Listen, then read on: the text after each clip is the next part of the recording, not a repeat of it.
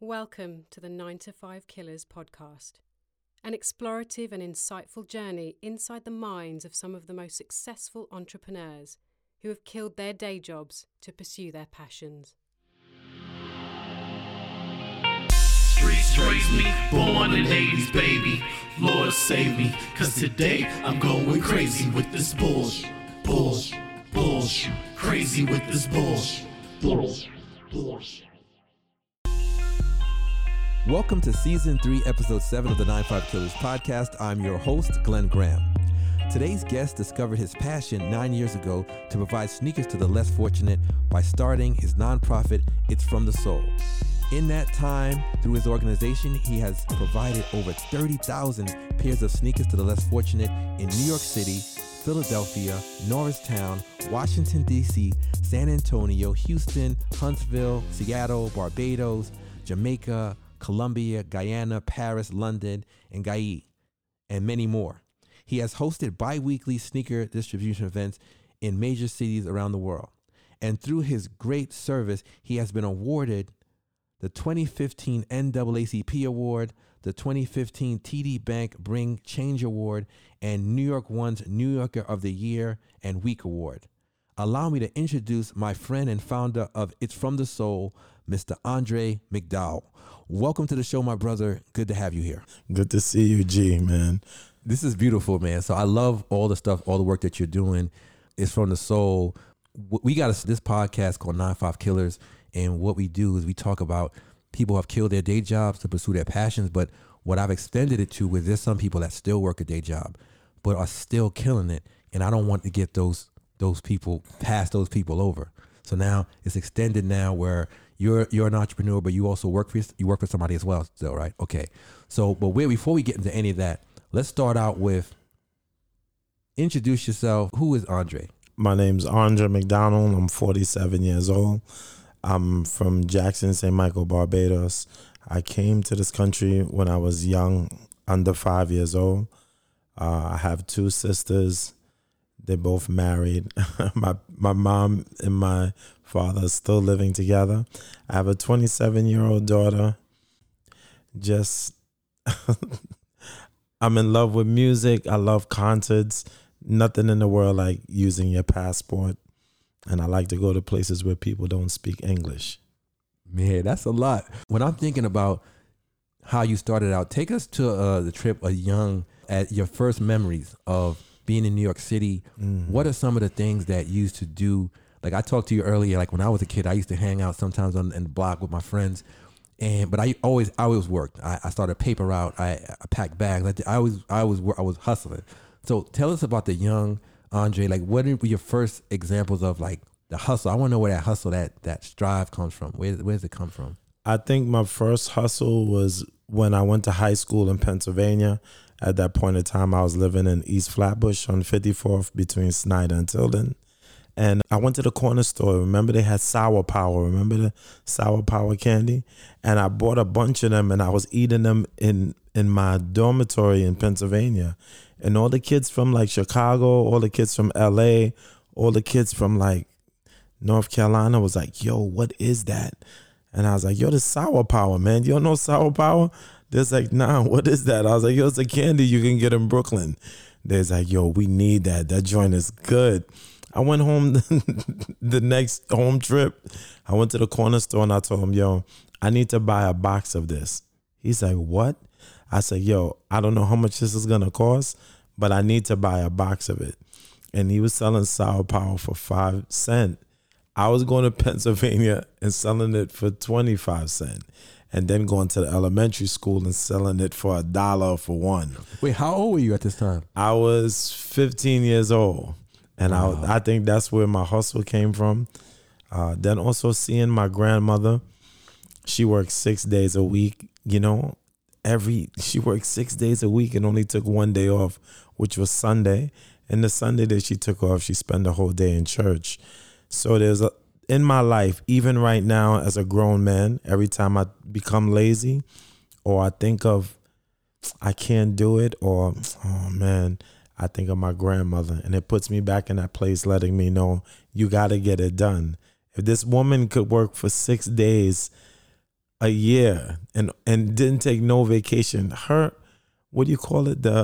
Her vacation time hours Right. was crazy. And they had to beg her to take vacations. She never wanted to go on vacation. So I think that's where the hustle came from. Then also I've worked in retail my whole life. I've never worked a job where I sat down. I always worked in clothing stores.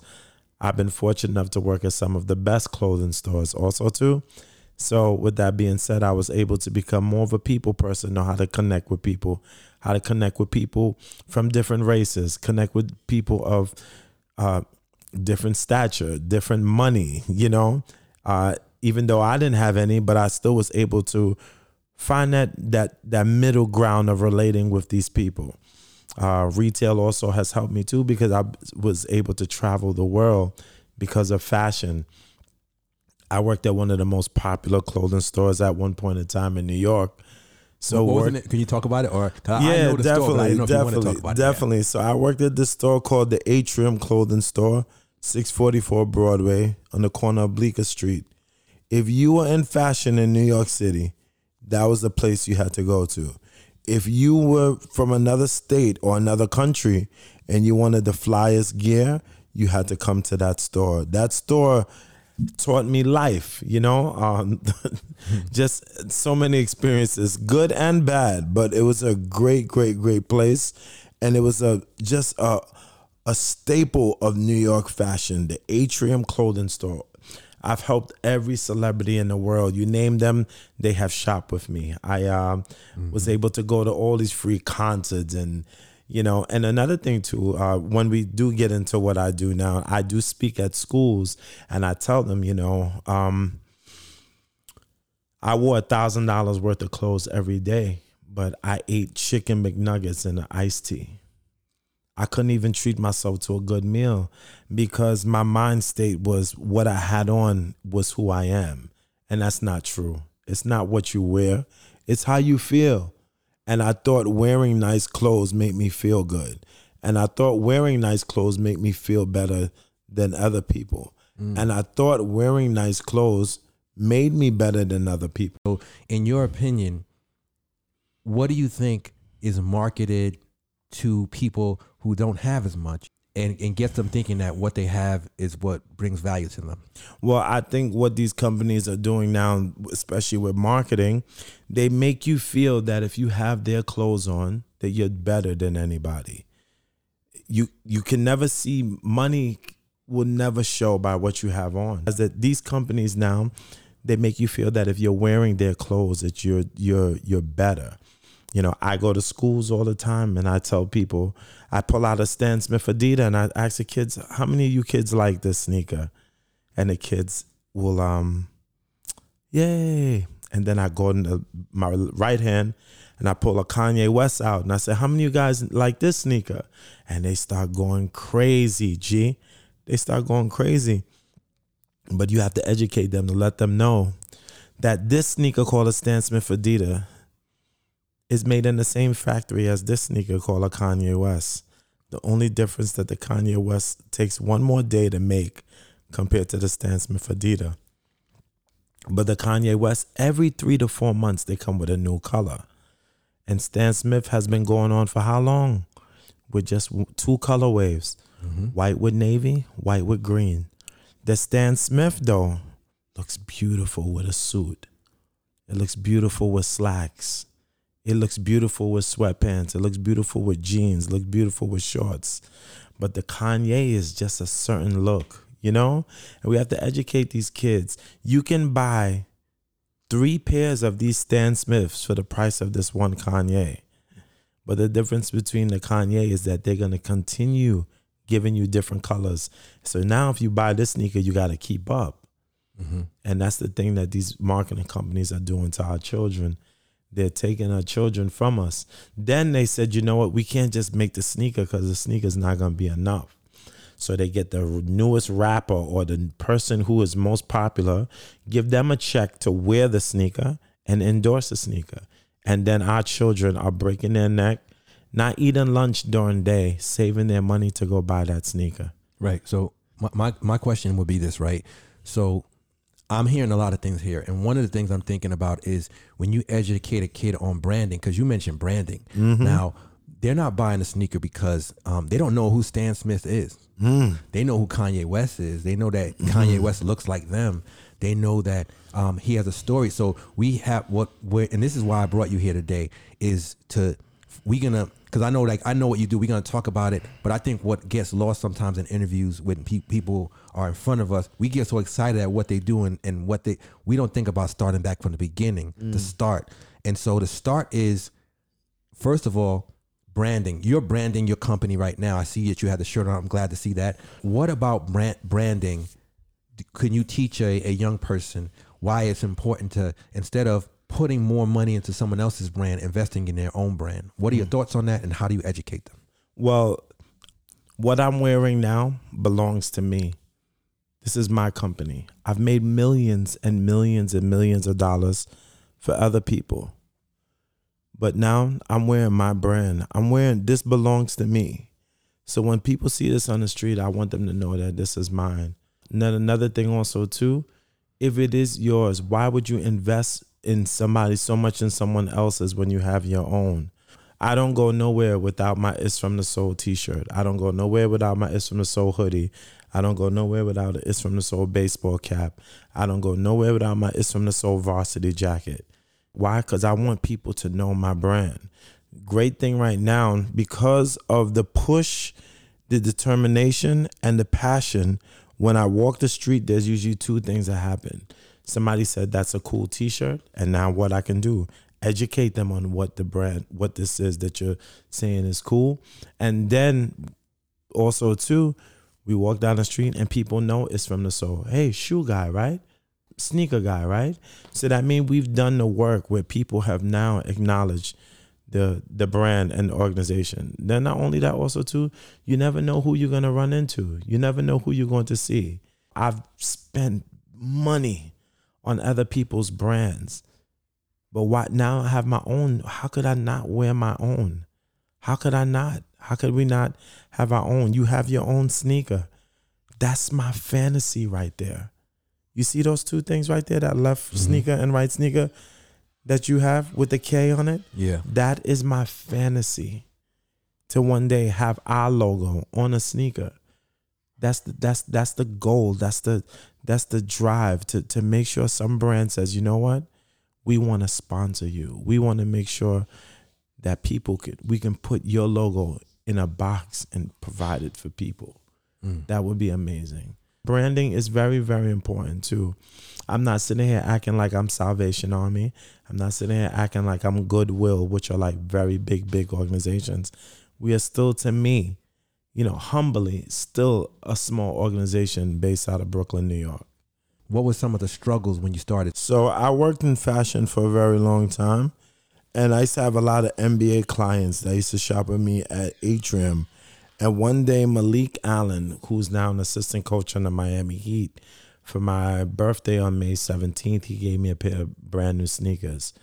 June 18th, me and my friends are playing basketball in Soho, and I saw a less fortunate gentleman walking with no shoes and socks on. Two things happened to me. I looked down at my feet, I looked down at his feet and how swollen they were, and I said, I got to do something about it.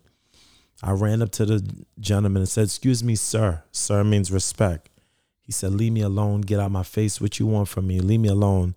I said, can I ask you what size shoe you wear? He's like, why? Just leave me alone.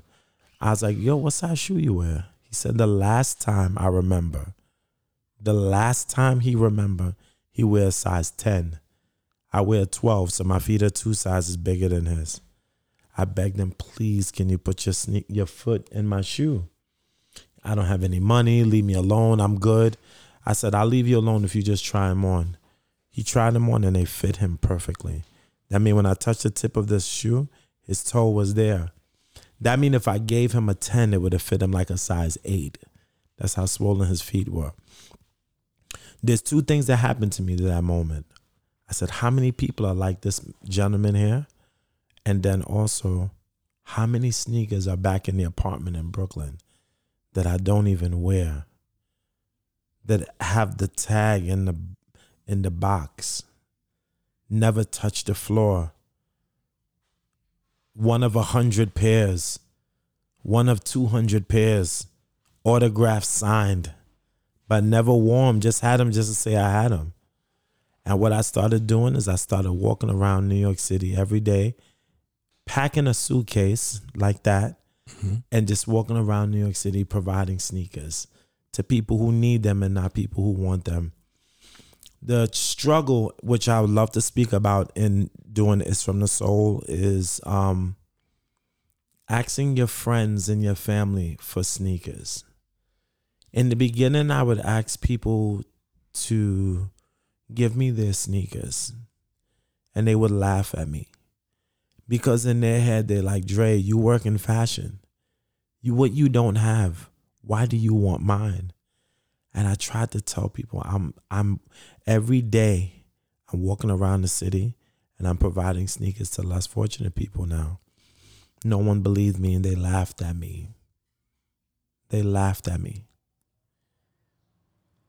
So what I started doing, I said, I need to come up with a way to get people to believe me.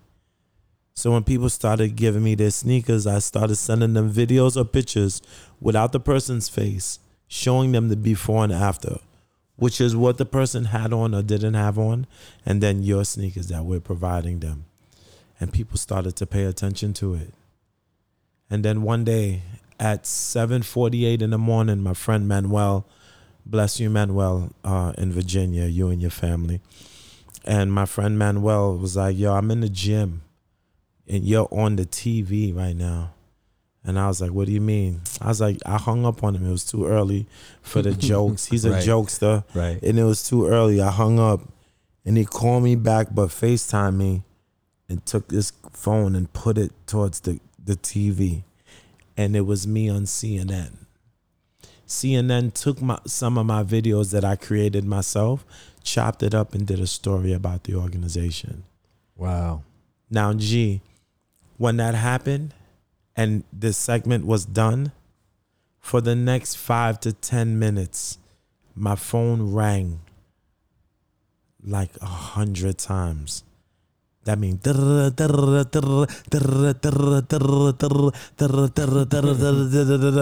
all these law firms, all these businesses in New York calling me. Hey, you're the shoe guy, right? Yes, I'm Andre. Can I have your E&I number? We would love to donate. What is the E&I number? There's like your nonprofit number. You said you're a nonprofit. Yeah, I'm a nonprofit. I'm not making money off this. I'm doing this out of my own pocket. There's like, you don't have an E&I number? I was like, no. They said, well, yo, that's some great work you do. When you have an E&I number, call us back. Click, click, click, click. And in my head, I was like, what is this E&I number? Why are they hanging up on me? Why won't they help me? Because I don't have it. To find out that means that you are a certified nonprofit organization. So I've been doing It's From the Soul now for 9 years. But for 3 years, I just had my E&I. Yes. So for the first 6 years, all the countries, all the states that our organization has been going to, I was paying that out of my own pocket. No one was helping me. I was paying for that myself. But now we are a certified nonprofit. So because of that day with that gentleman with no shoes on, when I helped them, it felt good. Knowing I'm a little spoiled brat, knowing that I think it's all about me. I think I'm the flyest. I think I'm the hottest. I think I'm the best dressed everywhere I go. But no substance, no love, no joy. No joy. Just dress nice. Ain't doing nothing for nobody. Ain't helping nobody. Ain't giving nothing to nobody. It's about me. And then I only wanted to hang with people who were broke and dressed fly too. So it was a bunch of us dressed fly, broke crew. Everywhere we go, we get in for free because we fly. Yeah. But we ain't doing nothing for nobody. We're just some selfish people, if you understand what I'm saying. Yeah, but I think, and I'll tell you something, I'll give you some credit though, bro, because for for you to come from that? Because I've been there, you know that. I mean, Dressing Fly is something. You were one of my customers. What are you talking about? Yes, I was one of your customers, so you know I know. One of the things that I think that you've come to realize is the information that you have now.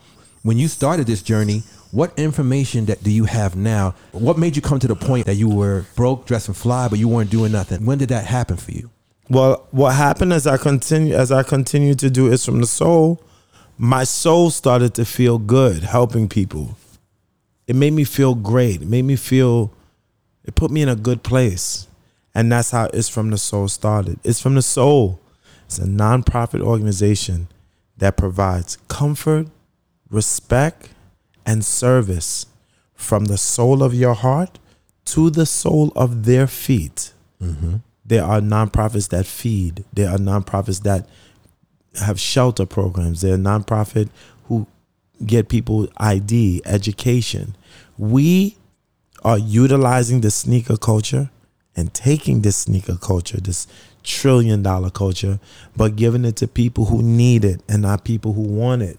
Right. And what I realized is as I continue to do this, that I was greeted different than before.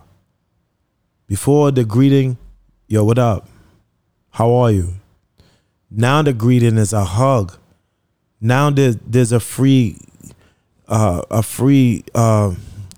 gift. No, there's like a free dark and stormy when I get to the bar now. You know, like it changed. Like one day I'm gonna share something with you. There's this guy that used to shop at Atrium. Because the way I used to carry myself, it wasn't the way he carried himself. Most customers relate in eye of a salesperson who they feel they can relate to. So I was dressed all high end and all fancy. He was looking for like the thug of the store. So the thug of the store at that time was Brian, this dude named Old Billy. So Old Billy had a style that related to him. Every time I tried to help him, this dude would like shove me off or, I don't want your help. Like straight raw, like I don't need, yo homie, I don't need your help, I'm good. And I'd be like, yo, why the dude won't let me help him? Long story short, like going to clubs, going to concerts, I used to always see the dude, but we never spoke. I would see him in Brooklyn because he ended up knowing some people that I know, some street people that I know, you know? And then one day, I'm at a concert at the Barclays Center. It's Rihanna and Travis Scott, I think. Yeah, I think it's Travis Scott and Rihanna at the Barclays Center. And I'm at the concession stand about to buy something. And I see him and his crew. Next thing you know, the dude is walking towards me. But I'm looking around because I'm like, he's probably going to speak to someone else. And the dude comes up to me. And I'm already in defense mode because I'm like, I know you're not feeling me. So what would you be coming up to me for? He comes up to me, he says, yo, I see the work you're doing, yo. That's some good stuff right there. Shakes my hand, gives me a hug, and walks away. In the Barclays Center, I'm a very emotional dude. And in the Barclays Center right there, I just started crying. I just started crying at this concert because someone who never wants to deal with you or sees you but never acknowledges you. And then he finds out what you do. And he came up to me and he gave me a hug and a pound. Wow. I started crying. I went into the bathroom and just started crying. Let me ask you a question. Do you think that why he didn't want to mess with you before because he thought you weren't a person of substance? You were just a person of that look down on people? What do you think it was? No, well, it's just like the same thing we were speaking about before. Image and what you see.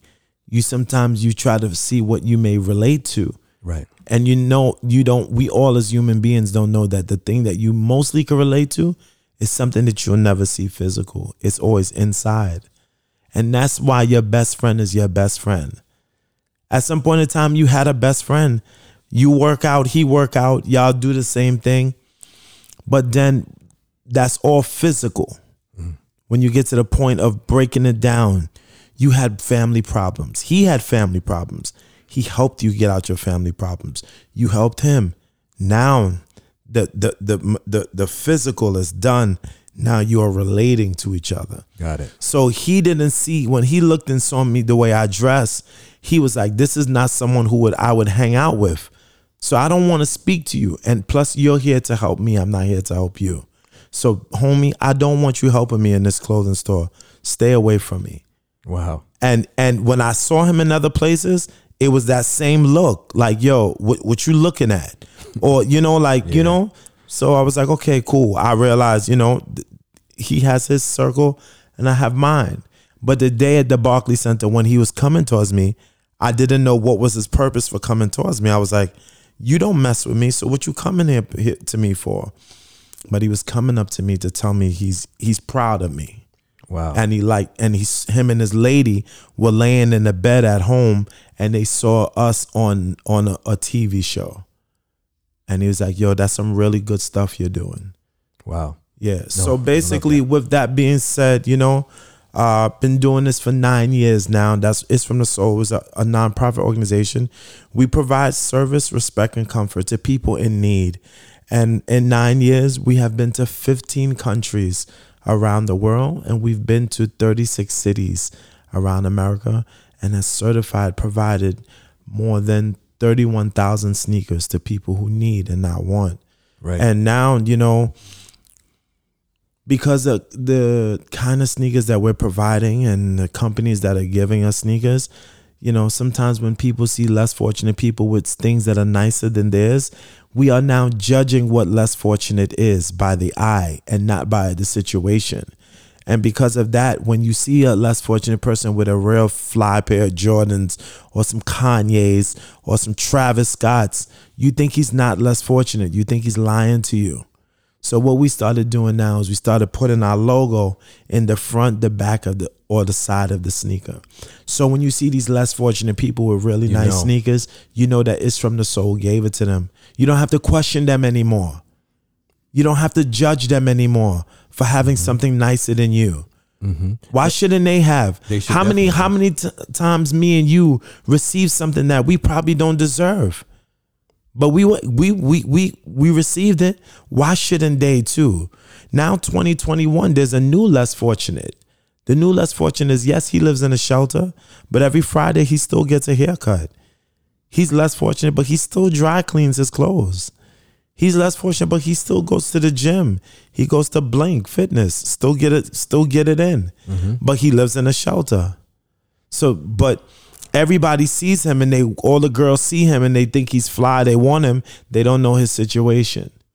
So less fortunate now is not a look anymore. It's a situation.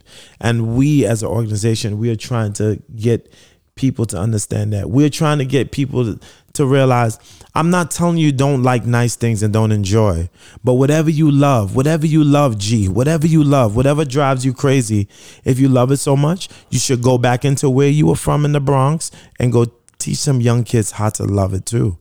Mm-hmm. Find 10 kids, 5 of them would think it's cool, 3 of them will think it's interesting, 2 of them will love it, mm-hmm. and 1 will be blown away. And the one that's blown away is cool, is what you want. There's a young girl right now from upstate New York. Her and her mom came with me one day to give sneakers around Manhattan. This young girl, 14 years old, I believe, started becoming a young woman, if you understand what I'm saying. And her body started changing. So she asked her mom, these women who are less fortunate, when their body starts changing, what do? How do they get what you bought me for my body? The mother says, I'm not sure. The little girl says, I want to create a company or a program where when women are less fortunate, I make sure that they have the things that they need for the time of their month. Wow. And she has a nonprofit now because of It's From the Soul. And I'm so proud that this little girl goes around the country and tell people that what inspired her is our organization. Seeing us provide sneakers inspired her to say, you know what? I want to create my own also too. So now that what we are doing now, we are trying to tell children, you know, If you love sneakers, that's cool. But at the same time, don't forget that a sneaker is only leather, rubber, and cotton. Leather, look, leather, Right. rubber, and cotton. That's it. And no leather, rubber, and cotton combination together has ever saved someone's life. Yeah, I want to stop you there because I love that piece. I don't want to forget this part that you just said. I don't want to miss it. But you talked about this young girl that you inspired. So it leads me to this question that I don't hear a lot of times when I'm talking to entrepreneurs is there's a person out there that's listening that they'll say, you know, Andre got it, Glenn got it, this one got it, this girl got it. That's not me. I don't have the resources. Could you please speak to those people? What are some of the steps that they could take, you know, whether it is if their passion is sneakers, where their passion is giving back to the community, clothing, where do you start? Well, your passion, to me, where do you start is if you have a love for it. Usually people who have a love for it don't perfect it. You just are trying it. That's where your love for it starts. Just trying it. Just failing to do it, but continuing to do it. And that's what happened with me in the beginning. I just started going around giving sneakers around New York. I created this thing in New York that other organizations are using. I'm answering your question now by saying this. I'm listening. Called the It's From the Soul Love Triangle. The It's From the Soul Love Triangle is the 4 areas or to 5 areas of New York City that if you always go there, you will always see less fortunate people. We do not call them bums. We do not call them homeless. We call them less fortunate for one day we believe they will become fortunate. I do not use the word homeless or bums. Less fortunate to one day they will become fortunate. So as I continue to give these sneakers around New York City, there were 5 areas that every time I go there, I see a high level of less fortunate people there. That is 14th Street, Union Square, Madison Square Garden, Penn Station, Port Authority Bus Terminal, Bryant Park, 42nd Street, and Grand Central 42nd Street train station. That's the It's From the Soul Love Triangle. So anybody on here, if you want to feed less fortunate people, if you got a bunch of clothes in your house that you don't wear, these are the areas that you need to go to provide. Now, another thing that is very important, very, very, very important. You have to understand when you want to help less fortunate people, it's not always going to be easy. You can get cursed at. You can get yelled at. I've been spit at, not spit on, but I've been spit at. And the easiest thing for me to do is say, you know what, I'm going back to Brooklyn. I'm done. But that one situation cannot stop me from continuing to help people. How many times have me and UG done something wrong to somebody? They could have been done with us, but they gave us a second chance. They gave you an opportunity to apologize or to what's the name. People have to understand less fortunate people, not just in New York, not just in America, all over the world, are used to asking you. They're not used to you asking them. So when we go up to less fortunate people, excuse me, sir, excuse me, miss, that's the respect part. They're not used to sir or miss. They're not used to that. They're used to get out my way. Leave me. What do you get out the way? Get out of here. So that little part of respect goes a long way. So we are trying to change the narrative of providing by letting less fortunate people know that we're here to help them, which is the hardest thing in the world. Another thing too, it's the hardest thing without November, December. No disrespect at all. Please, to anyone who wants to do this, please, no disrespect. But everyone is Santa Claus during November and December. Everybody has a give back. Everybody wants to do this. Everybody wants to put their Santa Claus outfit. What happened to January to October? No, we pay no attention to those people who are less fortunate. Right. You know? So the question I want to ask though is 1 second too. Okay. I don't want to get away. No, we're not gonna get away. Okay. September. Okay. September right now. Celebrities, R&B artists, rappers, basketball players, baseball players, drug dealers, Influencers, party promoters are calling, texting, DMing my cell phone. We want to do something for back to school. Yo, we want to partner with you for back to school. This year, for some reason, out of nowhere, everybody wants to partner with me for back to school to give sneakers. Back to school is in September. Mm-hmm. So what you going to do the other 8 months that they're in school? Why don't we have in-school events? Why is it always back to school? You concentrate so much passion on them going into school, but the other 8 months you forget them. We don't do nothing for them at all in the school. So I've been telling my board members who really are trying their best to understand. I'm like, I don't want to do any back to school events. Let's do it in February when everybody forgot. Let's do it in March, April. Let's do it in the months where people are not really paying attention, October. But in September, every single person is concentrating on giving back to school. So what you want to? So what happens usually, and I think there's a certain initiatives that people do. Like, let's say, for example, someone says, okay, autism's the thing, and that's the flavor of the month. Then now it's inclusiveness. Like I've been in companies, and I worked at a company, and they talked about inclusiveness. They wanted me to be in a commercial, but the place wasn't inclusive. So I was like, no, thank you. So I think it's the same thing that you're talking about here with people thinking about back to school. That's what they know. That's the initiative that's been always pushed. It seems to be a good thing to get as much attention as possible around those times. And you're right.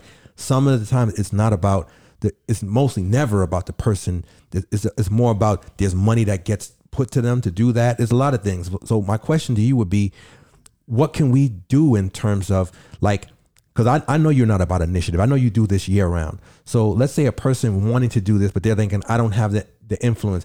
How, for example, does a person donate their time to your organization? Let's say if I got off Monday and Wednesday, like after this interview, I'm going to go out with you. But do you have a structure in place where people can go to the website, they could see days that you might need help and fill in the time and meet you there and y'all go around? I like solution stuff. So what can we, there's anything like that you do? Well, that's a great question. Yeah. You know, right now we're still at the end, but we may not be at the end of a pandemic. Mm-hmm. So the pandemic started March 2020. Mm-hmm. So from March 2020 to May 2020, I was stressed out. I said, is this the end of It's From the Soul?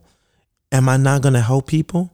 So what I started doing is I started going into the hood, Brownsville, East New York, Bed-Stuy, Yonkers, Philly, DC, Florida, Medellin, Colombia. Started going into all the places where people tell you don't go. And I started providing services by bringing 200, 300 sneakers and helping all the kids in these different communities to give them a lift, give them a little spark, having social distance events, which meaning we're still providing, but from a 6 feet standpoint. Mm-hmm. Started providing companies, Verizon, God bless you, started sending thousands and thousands of hand sanitizers, face masks, gloves, all the things that were needed during the pandemic. These big companies started sending. So to answer your question, like you said, how can people start? What is your love? Everyone has a love. Your love, you may not be good at it. You may not be great at it, but you have passion in it. That little piece of passion you have in it, if you find someone who has a percentage of passion for what you love, you can grow with them. You can teach them. You may not be a perfectionist at it. You may not be great at it, but just the passion you have for it. I go on social media. Sometimes I see you with the nunchucks practicing. Am I right? Correct. I am, what is this word? I am challenging you to find a child, either in the, hold on. A child in the Bronx, Queens, on this block. I need you to stand in front of your house one day with some tunes softly played that you love and do your nunchucks. I bet you about 6 or 7 children will start coming and start asking you, hey, can I try? Can I this and that? Then what you do, there's 6 or 7, but there's one, he gonna come and knock on the door. Is Mr. G here? You sleeping. kid, I'm trying to get it from the left to the right over the arm, but every time I go from left to right over the arm, it falls back underneath the arm. What do I do to get it over the arm? And then here you come. Well, what you need to do is if you take your elbow and you throw it more towards the rib, it will leave room for it to come over, and then you grab it, and now you have it's from the soul. Right. It's from the nunchucks. Right. Do you understand what I'm saying? No, so I was going to tell you. So what you said exactly what I do. So there, like when I found I had a passion for it, I do go into the parks where there are kids, and it happens already. I was going to tell you that. The difference is that what happens is parents are usually concerned. Like my biggest issue is parents think that they don't want their kids to go out and hurt anybody. So I tell parents all the time, like the place to go in Chinatown where they can get the baby ones that are soft and rubber. They think all of them are wooden. That's what my parents didn't want me to do it. So that's just to answer your question. It happens now. My biggest problem is not the kids and getting them involved. It's the parents afraid they're going to hurt themselves or they're going to hurt someone else. So that's my challenge. Are you teaching anyone right now how to use nunchucks? Yeah, well, the parents that will allow me. There was a child that came to me that when I trained in the park, he asked me several times, and I said his parent has to agree to it. I don't know where the parents are. He has to be about like maybe 7 or 8. The other kids just watch, like you said, from a distance. He's the only one that came up to me. He asked me to borrow my bow staff. He wanted to use it, and I said to him, "Well, if your parent comes here, I'll get you one if your parent agree." But I gotta know that the parent, because like he's too young. You know, I don't want to get in any trouble with anybody, so I want to make sure the parent agrees. I'm gonna get the parent on camera, because you know you get hit with this stuff. You will. Even the phone ones, they hurt. That's gonna happen for sure. So I want to make sure that I cover my bases. You know, I teach a lot of even those the size up there. I train on those too. So I have some plastic ones in the closet for kids. When I'm out there, I only take the plastic ones, and a kid comes up to me. And I will, if his mother or father says okay, I will let him use it all the time. So yes. Another thing also too, what you're saying too is the parent side of everything. Yeah. What if the kid needs an escape? What if the kid needs, mentorship? Yeah. That the parent won't give. That the parent don't understand. Yeah, that's a rough one. That's tough. You see, it is tough. Bro. It's tough. There's two sides of It's from the Soul working with children. There's usually the child that's on punishment, or the mother thinks the kid is spoiled, so she wants the kid to see people who don't have, and what they do, they call me and say, "Would you take my kids out?" Okay. That's the one situation. But also there's that kid who probably doesn't get well with his family. He's the youngest, and the 3 other children are all girls. Mm-hmm. He needs some base to hang around. He needs a guy. He needs some mentorship. And that may be you. You probably need to get the kids or the parents to sign a form, And then in everything that's good, there's some pain. So of course the kid is gonna have to bust himself in the head with a nunchuck to understand, you know what I'm saying? Come on. I like what you said about that part. So it kind of brings it to your business, right? People, they see the upside of everything. They see when it goes well, and they don't see the part that's gonna hurt. And I think that's the part of some adults don't realize there's some pain. So imagine trying to explain to them that their child might have to, let me turn this off, sorry. Imagine explaining to an adult that their child, right, might be in pain because they might get hit with a nunchuck. Or sometimes, one of the things that I find is parents and people of a certain have given up on their dreams. Like you see how you have a dream and you follow it, you encourage people. Like you don't understand, like I'm encouraged when I watch your stuff. I seen where you came from, and I was like, at first I was like, I don't know, what's Dre doing with this thing? Like most people would think. I know you. I know that you're in fashion. I was like, did they put him up to this, right? And and after, but after hearing you speak, here's the thing that really kind of did it for me. When you hear people speak and you connect to them, and I'm like, yeah, that's a different guy than I remember. Totally different. I've had conversations with you before, and then when you started It's from the Soul, you reveal your soul to me. And that's what I see, and I'm sure a lot of people, I'm sure you get that a lot. Yeah, and I used to get mad at my friends when I go on social media, seeing them hang out, going to parties, and I wasn't invited. But Right.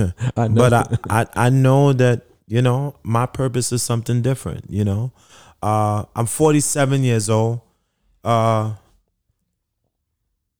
I was 45, if you ever spoke to me about going to Africa, I'd be like, why I go there for? For what? I only wanted to go to the fashionable places. So my goal dreams of places to go, where I went to all of them, is Italy, London, and Paris. That's the only places I wanted to go, because that's like fashion god places, you know? Never want to go to Africa. My stepfather's from Africa, you know? I never want to go there. At 45 years old, at 45 years old, I went to Uganda, Africa. It's my first time going to Africa. I went with a other organization called Innovation Africa, which they provide water through water pipes through the ground for tribes in Africa. So as they provided water, I provided sneakers. My friend, life-changing trip. I came back from Africa. I didn't even want to use the water in my apartment. I didn't want to turn the lights on. I felt spoiled. I felt like I was a brat, and I wasn't humble. Those people, bless you, those people in Uganda, don't have 1% of what you have, but prideful, strong, vibrant, loving. Not because what you came to do, because you came. Not because what you came to do, because you came. They know you're from America, you could be there. You came here? You know, I got off the plane. The first thing the guy told me is, what took you so long to come home? Automatically crying. I went to Guinea-Conakry, January 2020. I went to a part of Guinea-Conakry, Africa, where children have never worn sneakers before. From where I provided, the nearest sneaker store is about 10 miles away. And they're all fake. So where would a child in Guinea-Conakry go to get comfort? Soccer, the sport. A kid in 7th grade in Guinea-Conakry playing soccer would be playing college soccer here in America. That's how good he is. He just doesn't have the right resources and the right training and the right equipment. But if you got one of those kids, which all these European programs are now going over there to take these kids, sign these kids to these long contracts because their parents give their parents and the child a visa to move to Europe to play ball because they would never have the opportunity at home. They're going over there now to grab these kids. Gee, when you see children, what do you mean these children never wore sneakers before? We got to Guinea-Conakry. We did 3 events in one day. Brooklyn, the Bronx, and then we drove an hour and a half to like Philadelphia. The first event that we did in Guinea-Conakry, they told me it was going to be 25 children there. When I got there were 40 parents. And each parent had about 3 to 4 children. I thought it was only going to be 25 kids here. Why is there hundreds of kids here? You know, because it got out that you are coming to provide. So we're providing. I'm enjoying. It's enjoyable. And then someone taps me on the shoulder and says, Andre, we got to go. I'm like, what do you mean? We have 2 other places we need to go and provide at. I'm like, but what about some of these kids didn't receive? Yes, but you got to hold on to sneakers because we're going to 2 other places. Hysterically crying. Get to the second place. All the kids that were there were meant to be there. Every single person, students and teachers, received a pair of sneakers. Went to the third location, an hour and a half away. Provided. Only 2 children out of 78 did not get a pair of sneakers. And the reason they didn't get is because the sizes that we had left were too small for them. Not too big for them, but too small. If it was too big, we'd leave it for them for when they get bigger. It was too small. If you could understand seeing a kid from Africa's eyes, the beautiful brown with that yellow coloring around of it, crying in front of you because all his friends were able to receive and he didn't get, nothing in the world felt like that. I've had my heart broken by a woman. I've broken a woman's heart. I've seen my sister cry over a guy. I'm telling you some things that have really hurt. You understand? Right, yeah. The first time my daughter cursed, like things that have really, really hurt me. But nothing in the world hurt me like that day. Wow. Looking at these two young kids and like, I don't have nothing for them. Now, if I wear 12, if these kids wore like a 10 or like a 10 and a half, 11 and a half, or 12 or 12 and a half and then pulled the sole out, I would have left, gave them my sneakers and drove back to the hotel and put my other shoes on. But when the kid wears a 6 and all that's left is 3.5 and down, my man, there's, I was so in pain. So I was like, what do I do? And then the people who were there with us was like, you can't give them money. You cannot. You cannot give them money. He's like, well, first of all, if you give them money, they have to travel too far to exchange it. Yeah. This American money you're giving them or whatever. So it just hurt me. It hurt me, And that story, bro. That story right there. Then I have another one before, Rome, Italy. In Rome, Italy, when you think of Rome, Italy, you think of beautiful tourism, and you think of you think of Gladiator, and you think of the Colosseum and everything.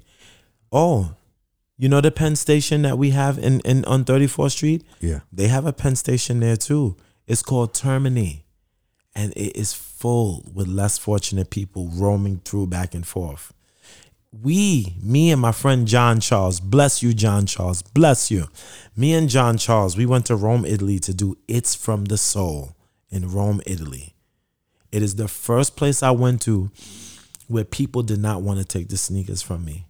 They thought I was a cop. Now, let me explain to you. I asked my friend John, who speaks Italian, why do they not want to take the sneakers? He's hysterically laughing. He said, they think you're a cop. I said, what do you mean? He said, they said there's no way that a man of your skin, plus speaking English, plus giving sneakers that they sell right there that's super expensive for free that are brand new, would give me a shoe and not be a cop. I was shocked. I was like, I couldn't believe it. I was like, they think I'm a cop? Why? Is that because black people don't come to Rome and help people? Black Americans come here to show off. You come here to help? They don't believe that you're really here to help. They it's weirding them out. I can bet. It's From the Soul, Los Angeles, NBA All-Star Weekend. I was working for Adidas then. Shout out Ariel, John, and Derek. I appreciate you guys for always making sure that I'm at those events to get the exposure. I appreciate you. NBA All-Star Weekend 3 years ago in LA. Converse wants to send me 100 pairs of sneakers to Brooklyn. I said, can you send it to the DoubleTree in LA instead? I'm going to NBA All-Star Weekend working for Adidas. What I can do is before I work for Adidas, every morning I can get up 2 hours earlier, walk around Skid Row and provide sneakers. They sent me 100 pairs of sneakers, brown, gray, black, cream, white, red, blue, orange, yellow, pink. So we providing. I'm there for 5 days. So every day before I work for Adidas, I'm providing. It's the first place in the world that I went to that people who are less fortunate would not take the red or take the blue sneakers. And I said, these are brand new. No, I'm not giving you nothing used. gentleman told me, sorry, sir, I can't take the red sneakers. I'm like, why? Because I keep my stuff in the blue area, and if I wear red, I can get hurt. I'm sorry, sir, I can't take the red sneakers. Why? Because I keep my stuff in a red area, and if I wear these, I can get hurt. I'm like, what do you mean? Like, I know you're from New York. It's a little tough out there, but here it's no talking. It's really real. You can really get hurt over blue or red. It hurt me because all those sneakers that they brought and they sent me them, and I never go back to an event with how can I be in this place called Skid Row, which they do documentaries, they do movies. It's a main place where they know we're less fortunate people. It's their own small city of less fortunate. And how could I leave here with sneakers? But I had to understand that, you know what? Another thing too, we have to make people understand also too. You may want to help them, but sometimes they have their preference the way me and you have our preference, G. You know, there's certain things I don't wear. So because they're less fortunate, you think that there's certain things that you give them that they should just take it because they're less fortunate? No. A gentleman told me, I'm sorry, I don't wear bright colors in my shoe. I'm like, but you really barely have anything on. He's like, yes, but I have my preference too. He told me, you wore what you wore today, right? I want to wear what I want to wear. If you have any other colors that are darker, I'll take it, sir. He called me sir too. But he was like, I can't do any sneakers with all those bright little colors in it. He's like, it's not my thing. And I used to be like, what? What you ain't even got nothing on. You know, like when I first started doing It's From the Soul, Yeah. But then I had to realize like these people have preferences the way me and you have preferences. How you eat is how you eat. Sometimes we partner with restaurants. And when we partner with restaurants, we pay for food and they provide food. When we go up to some of these people in Manhattan, the gentleman asks, so what is that in the plate? I said, this is jerk chicken, rice, and peas and vegetables. I appreciate it. Do you have the rice and peas alone without the chicken? Why? Because I'm Muslim and I'm a vegetarian. I'm a real vegetarian. I don't eat anything that ever had a heart. And I'm like, but you said you're hungry. Yes, but I have my preference to eat. Good point. And we have to understand these people are just like you. These less fortunate people, we're all the same. It's just a situation that makes it different. What is your favorite song, G?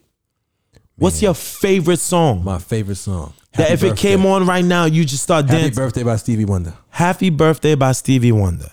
There's someone in Manhattan right now who's less fortunate. You know what's his favorite song? Happy Birthday by Stevie Wonder. Mm-hmm. He know where it was arranged at. Mm-hmm. He know who's playing drum behind. He knows what studio it was recorded at.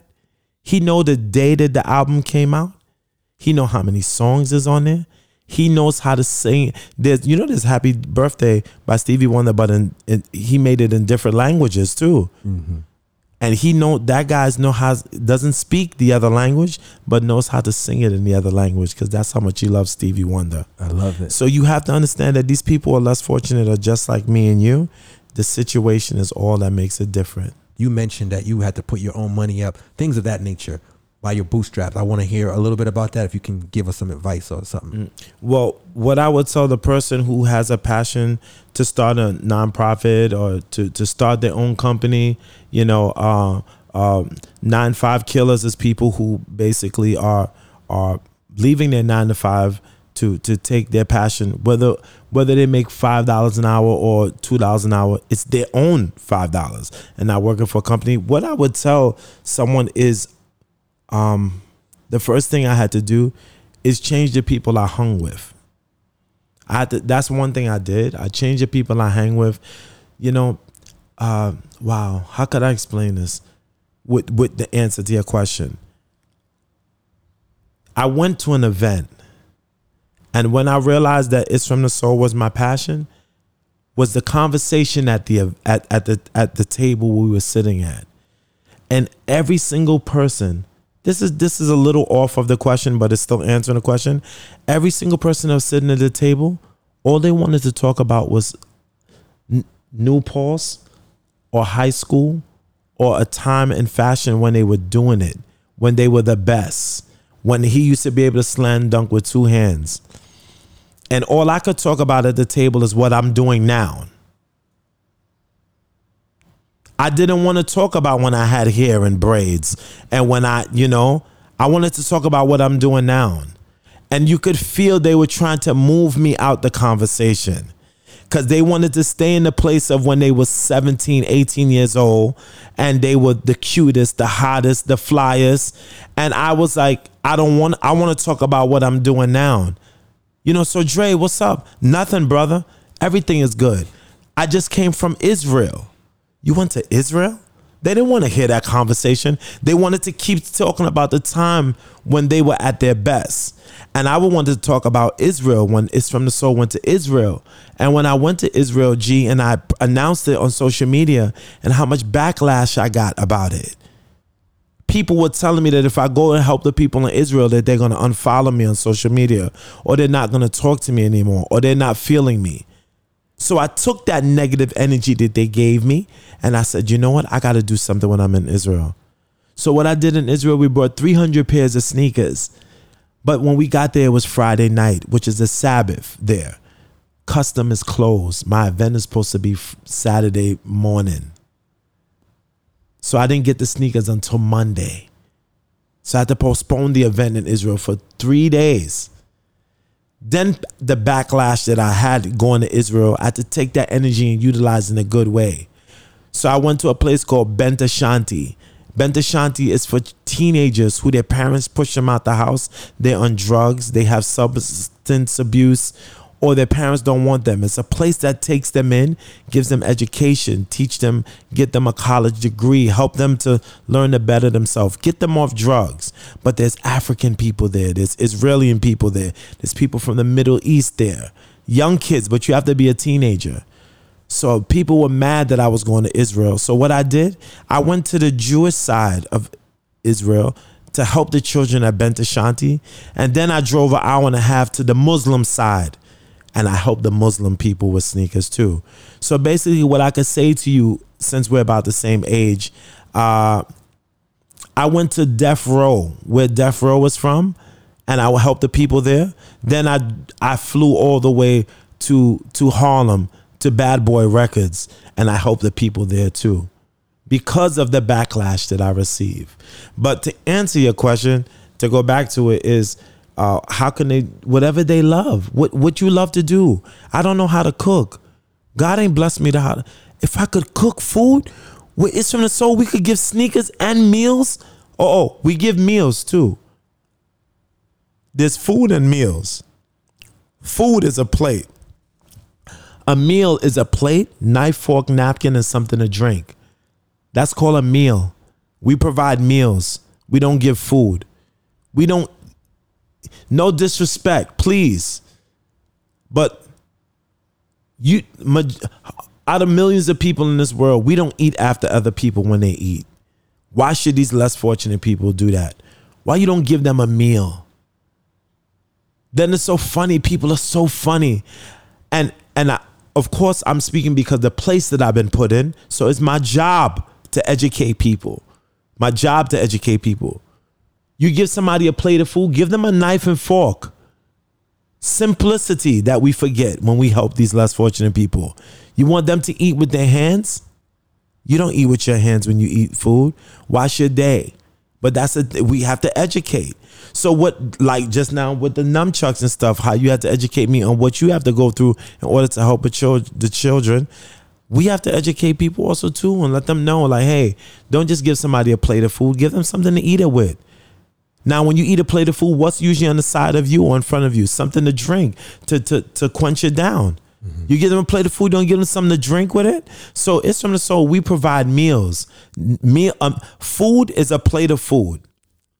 A meal is a plate of food, knife, fork, napkin, and something to drink. That is a meal. So I keep going back around because you keep giving me other things to talk about. But I love it. But yeah, that, you know what I'm saying? Like that's what it is, man. Like whatever your passion is, Just keep going at it. Just keep doing it. And it sounds so corny because that's what Michael tells you. That's what Kobe tells you. That's what Jay-Z tells you, whatever the case may be. But I started doing this by myself. And I made a lot of mistakes. A lot of companies that wanted to work with me in the beginning, I didn't want to work with them. Why? Because I worked for somebody for 19 years. So I had something now that belonged to me. You want to work with me? Nah, you want to steal what I made. That was my mindset. You hear me? Yeah. That was my mindset 9 years ago. When all those companies wanted to work with me, I didn't want to work with them. I thought they were trying to steal It's From the Soul from me because it's the first time ever having something that belongs to me. It was my first time having something that was mine. It was my first time being a 9-5 killer. So I thought they was trying to come take it from me. So I didn't want to work with companies. I was pushing companies away. Now I get it done by myself. And let's keep it real. Then the CNN thing came. Then after CNN, ABC, then NBC, then Brooklyn News 12. Then Ellen DeGeneres, I think. Ellen DeGeneres, Meredith Vieira, New Yorker of the Year, New Yorker of the Week. All these things came. So the more accolades started coming, more companies started wanting to work with me until I realized that, you know what? It's not the companies that want to work with you. And this is for guys who you want to get your company involved. It's not the companies that want to work with you. It's the companies who are already helping the less fortunate. Those are the great companies that I want to work with. Companies already who are already out there or helping it, or they're companies who have resources that can help me to help less fortunate people. You know, there's some celebrities. There's 3 celebrities that I can't say their name right now because if I did, they're going to come and kill me. There's 3 celebrities who donate sneakers to It's From the Soul like it makes no sense. They don't want to be tagged. They don't want to be hashtagged. And they don't want to be mentioned. They don't need no clout. They're doing it because it's from their heart. And they don't want me to speak about it. So back to your initial question again, whatever your passion is, make some mistakes in it. If everything is perfection, if everybody's always telling you you're great, no, I love when I meet someone who says, yo, God bless the person who said, yo, if you're doing from your heart, why you got to post them? Why you got to put the pictures of them up?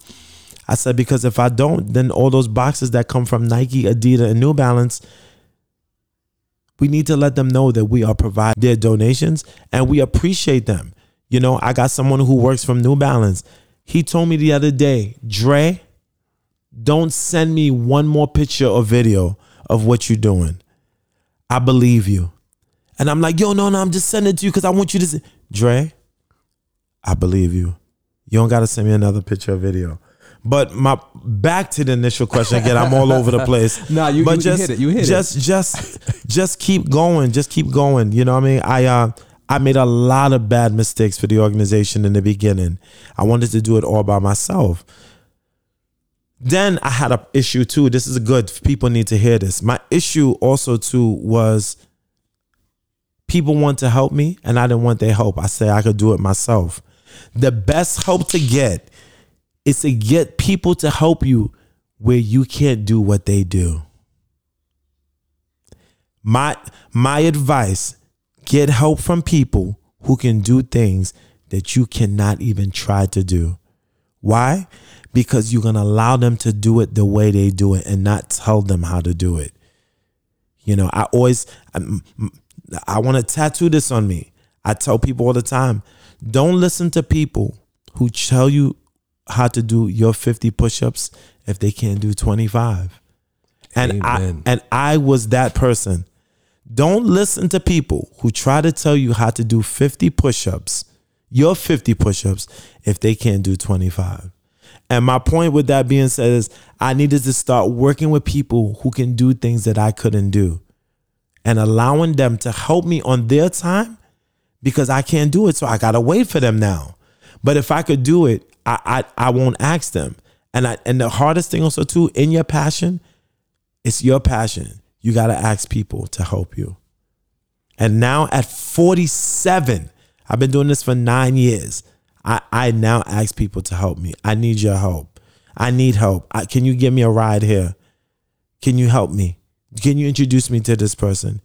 Can you write this out? Can I send this to you and you make sure that I didn't make any spelling mistakes in it before I just post it, before I just would send it?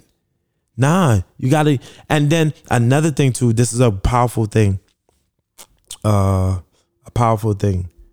Using people using my friends to help me to help less fortunate people. You have a car or you have this and that. There's some people, they don't want to go out and help less fortunate people.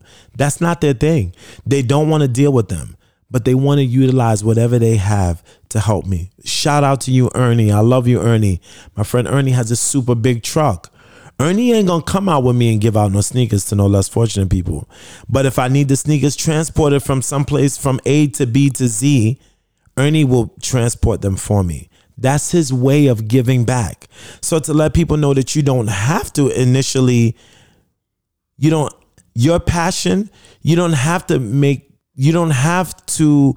everyone doesn't have to do your passion, but you can utilize as people's potential. You can utilize people's resources that they have to bigger your passion. That's a good one. That's a major. Do you understand? Yes. They're not, what you do, you a singer. Some people not into music. That's not their thing. But her sister's husband owns a recording studio. She don't want to care. She don't want to hear your new album. She don't want to hear your new mixtape. She just want to know, did they allow you to use the space? That's her contribution to giving back. And we have to allow people to do that. We have to allow people to help us in our 9-5 killers that we are, people that we asking to help us. We have to allow them to help us the way they can and not always the way we want to. I know some people, they say, oh, you ask for what you want. But not everybody, not everyone is like that. I tell people who are less fortunate too. I tell less fortunate people on the street every time when I see them asking for change, I tell them, don't ask for $1. Because you only ask for $1, the guy who wants to give you $20 is only give you $1. You hear me, G? I hear you. You hear me? Don't ask, yo, you got $5 you can lend me? Oh man, I want to give you a 20, but you only want this 5? Okay, let me give you the 5 because you only wanted 5. Nobody in the world is gonna give you more. So don't put a limit on what you asking for. Allow them to give you the way they can give you. And that's what I'm doing with companies now too. I can tell companies what is good for me and what not. Like, because of the pandemic, we don't give used sneakers anymore. So only sneakers we give are sneakers that are new. Why? I don't want any less fortunate person coming with some form trying to sue Is From The Soul, saying that we gave them a used sneaker and now something happened to their feet, especially during the pandemic. So all the sneakers that we provide, all the sneakers that we're giving out today are new sneakers. I'm not giving anything used anymore. Oh, okay. Good to know. Yeah. Good to know. I don't give used sneakers anymore. Okay. There's nothing refreshing than pulling the tag off a sneaker. There's nothing refreshing than opening a sneaker and then pulling that little cloth off of it. There's nothing. We know what that feeling is like, so why shouldn't these less fortunate people have that same feeling too? I love it. Well, we got to get to our appointment. I don't want us to be late. So I'm rocking. You have your own business.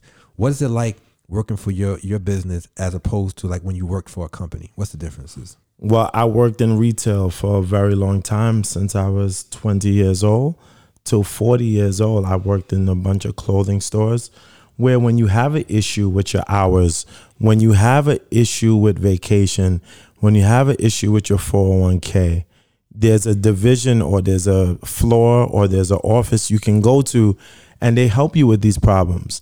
But when you work for yourself, you are your own HR. That means anything you need to deal with, you have to deal with it. You don't feel well, there is no bring in a doctor's note.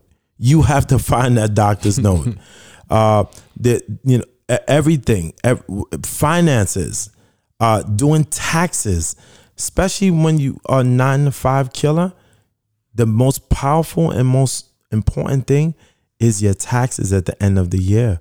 Because now you don't have someone, basically, you have to come up with all those receipts, all those, man, it's so much. So people need to understand that when you leave your 9-to-5, you are your 5 to 9. which means basically 5 days a week or 7 days a week. Everything that you have to do, everything that a company would have done for you when you work for them, now you have to do it for yourself. So it's a lot of jotting down things, making sure you didn't forget that you spend $20 on this, making sure that you don't forget that you have to send this in by this date. Why? Because the HR, they do everything for you. You know, they make sure everything is taken care of. So that's the most powerful thing in becoming a 9-to-5 killer, is basically becoming your own company, becoming your own HR, your own marketing. For years, I got on the train with 100 It's From the Soul flyers, and I would get on the train and I said, excuse me, my name's Andre McDonald. I'm not going to rap or sing to you. I'm the founder of It's From the Soul. We are a nonprofit organization that we provide sneakers to less fortunate people around the country and around the world. If you have sneakers in your closet, or you're interested in getting involved with some cool, inspiring nonprofit organization, here's my flyer. By the time I'm done, the whole train wants the flyer. And this is what we do, man. This is what we do. So people have to understand that once you leave that 9-to-5, you thinking that it's, okay, less stress, I could do it myself. But all the things that they incorporated in your job, you have to now become that. I love that marketing piece, because I do marketing and strategy for, I'm a social media strategist, right? So one of the hardest things I get when a person starts a business, they have the money for everything. They've set everything up, podcasts, whatever it is. They don't want to market. So that piece, you just landed, you talked to the spirit of what 9-to-5 killers is. You're killing your day job, but you're becoming a boss. The boss takes everything. You're the HR department. You're the marketing person. You are the person, the spokesman. When something goes out, when something happens at your company, you Payroll. Oh, man. So, yeah. If you're hearing that, it's not always like, I know people want to make it seem like you're going to go off into the sunset, but what Andre just told you, you can go off into the sunset with handcuffs on if you don't take care of your business. Yeah, right? For sure. Definitely. Well, I mean, when we became a nonprofit, I was scared to buy something. And then somebody told me, hey, they were like, you need to feed your volunteers. I'm like, why? What do I need to give? It's like, they just volunteer their time. You can take that money and make sure they have a good meal. Wow. Don't take them to Gucci, but just make sure they have a good meal. They just helped you. So there's just so many things in having your own business that people you need to do your research. Speak to people who have been successful at leaving companies and starting their own. Right. Those are people too. And don't ask them success. Write down the mistakes. Don't ask the success, because everybody's so pleasant in speaking about the success. Write down the mistakes that they made to make sure that you don't do those. Oh, man. And one other question, because now you made me think of it now. So you said write down the mistakes, but when you think about a person that's going to start their own business, what about it makes you think that a person, why do they focus only on the victories and not wanting to know the problems? Wow. I think social media did that. Social media is one part in that. And then the glorification. Okay, since you asked me that, I'm going to be real super honest with you. No disrespect at all, but wait. But hold on, no, real. Hold on, no. When I say no disrespect, meaning that I'm kidding. I don't really like talking about the Ellen Show. All right, I've been featured on the Ellen Show. The Ellen Show gave It's From the Soul $10,000. But is that Jesus Christ? Is that we made it now? Because I've been on that show? There's some people who introduce me to people. I'm not even Andre. He's been on the Ellen Show. Really? Like, is that I made it? Is that the championship ring? So everything I did before that show didn't count? All the money I spent out of my pocket to help people didn't count? But that show is like, you done it. And I tell people, please do. I don't even bring it up. More people bring it up than me. Because I don't know, they feel like, I did it. No, I don't even mention it. I don't mention it. Unless I have to do this thing called, I got to break the case. Break the case means like, this is someone that he's not really sure if he wants to help me or not. Like a celebrity, it's so crazy. Every celebrity, when I show them I'm on that, then take my number. Take my But why, if I just tell you what I do, why won't you believe me? That show is like called the Believe Show. Once I tell people about that, people believe me. And she didn't even interview me. Jason Sudeikis interviewed me because he's one of my sponsors. She went away and he was a guest host, and he brought me on the show. I believe I saw that. He had to get her permission to bring me on the show, of course. But it's like, just Can I ask you a question? Can I leave this in? Is that okay? Yes. Okay. Yeah. I don't like to put stuff in there. No, lovely. And like just like just people really do enjoy the success. But why do you usually see people cry when they win awards? Because they don't think about winning the award. They think about everything before winning the award. That's why they cry. They don't cry because they won the award. Real winners don't cry because you won. Real winners cry because you didn't have it and you won it. No one believed you and you won it. That's why people cry when they win Oscars and Grammys and stuff. They think that, nobody believed me I was going to do that. I told you I was coming with this album and you didn't, y'all told me I shouldn't put it out. And look now. That's why people cry. That's people. I remember getting elbowed in the gym and I was playing and nobody thought I could do it. They was like, you should give it up. You now good. And now I won the championship ring. That's why people cry. Can I say one other thing, though, just to that part about, so I love what you said about the award, but I also want to just touch on that Ellen thing. One piece on it is the people that look up to you because of that is because that's where they want to be. They look at that as the gold standard. So don't get offended because you know what somebody told me one day? I never thought of that. You know what somebody told me one day that almost got me the way you were thinking? I was selling my hats and I said it was $50. This guy said, I want to support you. This guy that I don't know, I was in Toastmasters. I was in the VPPR. That's the public relations and Toastmasters. So I was on that board and this guy said, I love what you're doing with 9-5 Killers. I want to buy a hat. How much is that? With $30? I said, it's 50. He said, nah, it ain't worth 50. He said, nah, that ain't worth 50. And I said, what is it worth? He said, well, I could see you could charge 50 when Michael Bloomberg's wearing it. I said, that's your vision of what success is, not mine. Oh. And so when somebody sees you on the Ellen show and when they remember, they're thinking that to them, they ready to die once they on the Ellen show. You understand that there was a life before and after that. So don't be offended by them because remember, it's not about you. It's about where they see themselves or their limitations. They'll never achieve that, and you achieving that is why they're proud of you. Not because you were not before. It's just for them. That's like somebody asking what was like one of my role models. I said my parents. They go, no, who's your celebrity role model? My parents. So to some people that didn't have that, Michael Jordan is, Kobe Bryant was. I love those guys. Those guys are cool. I'd never met them. I can't call them. Dead or alive, I could never call them. So how can I get... I've seen what they've done, but I've watched my parents in the kitchen, no sleep, run a business, lose a business. So that's my role models. That's what 9-5 Killers is. So when my father started wearing that, because at first he wasn't supportive. When he started wearing it, that's my level. That's my success. Now, powerful. That's what it is. So thank you, Andre. I'm glad you mentioned this. It's so cool. Dope, man. And now we got a little bit of your story too. So that's fly, man. Andre, thank you so much for being here. I'm glad that you came. Really appreciate it. If you want to find out how you can donate to It's From the Soul on their website, itsfromthesoul.org. And you could also reach out to Andre on his Instagram page, It's From the Soul. And the soul is spelled SOLE. I'll also put that in the show notes.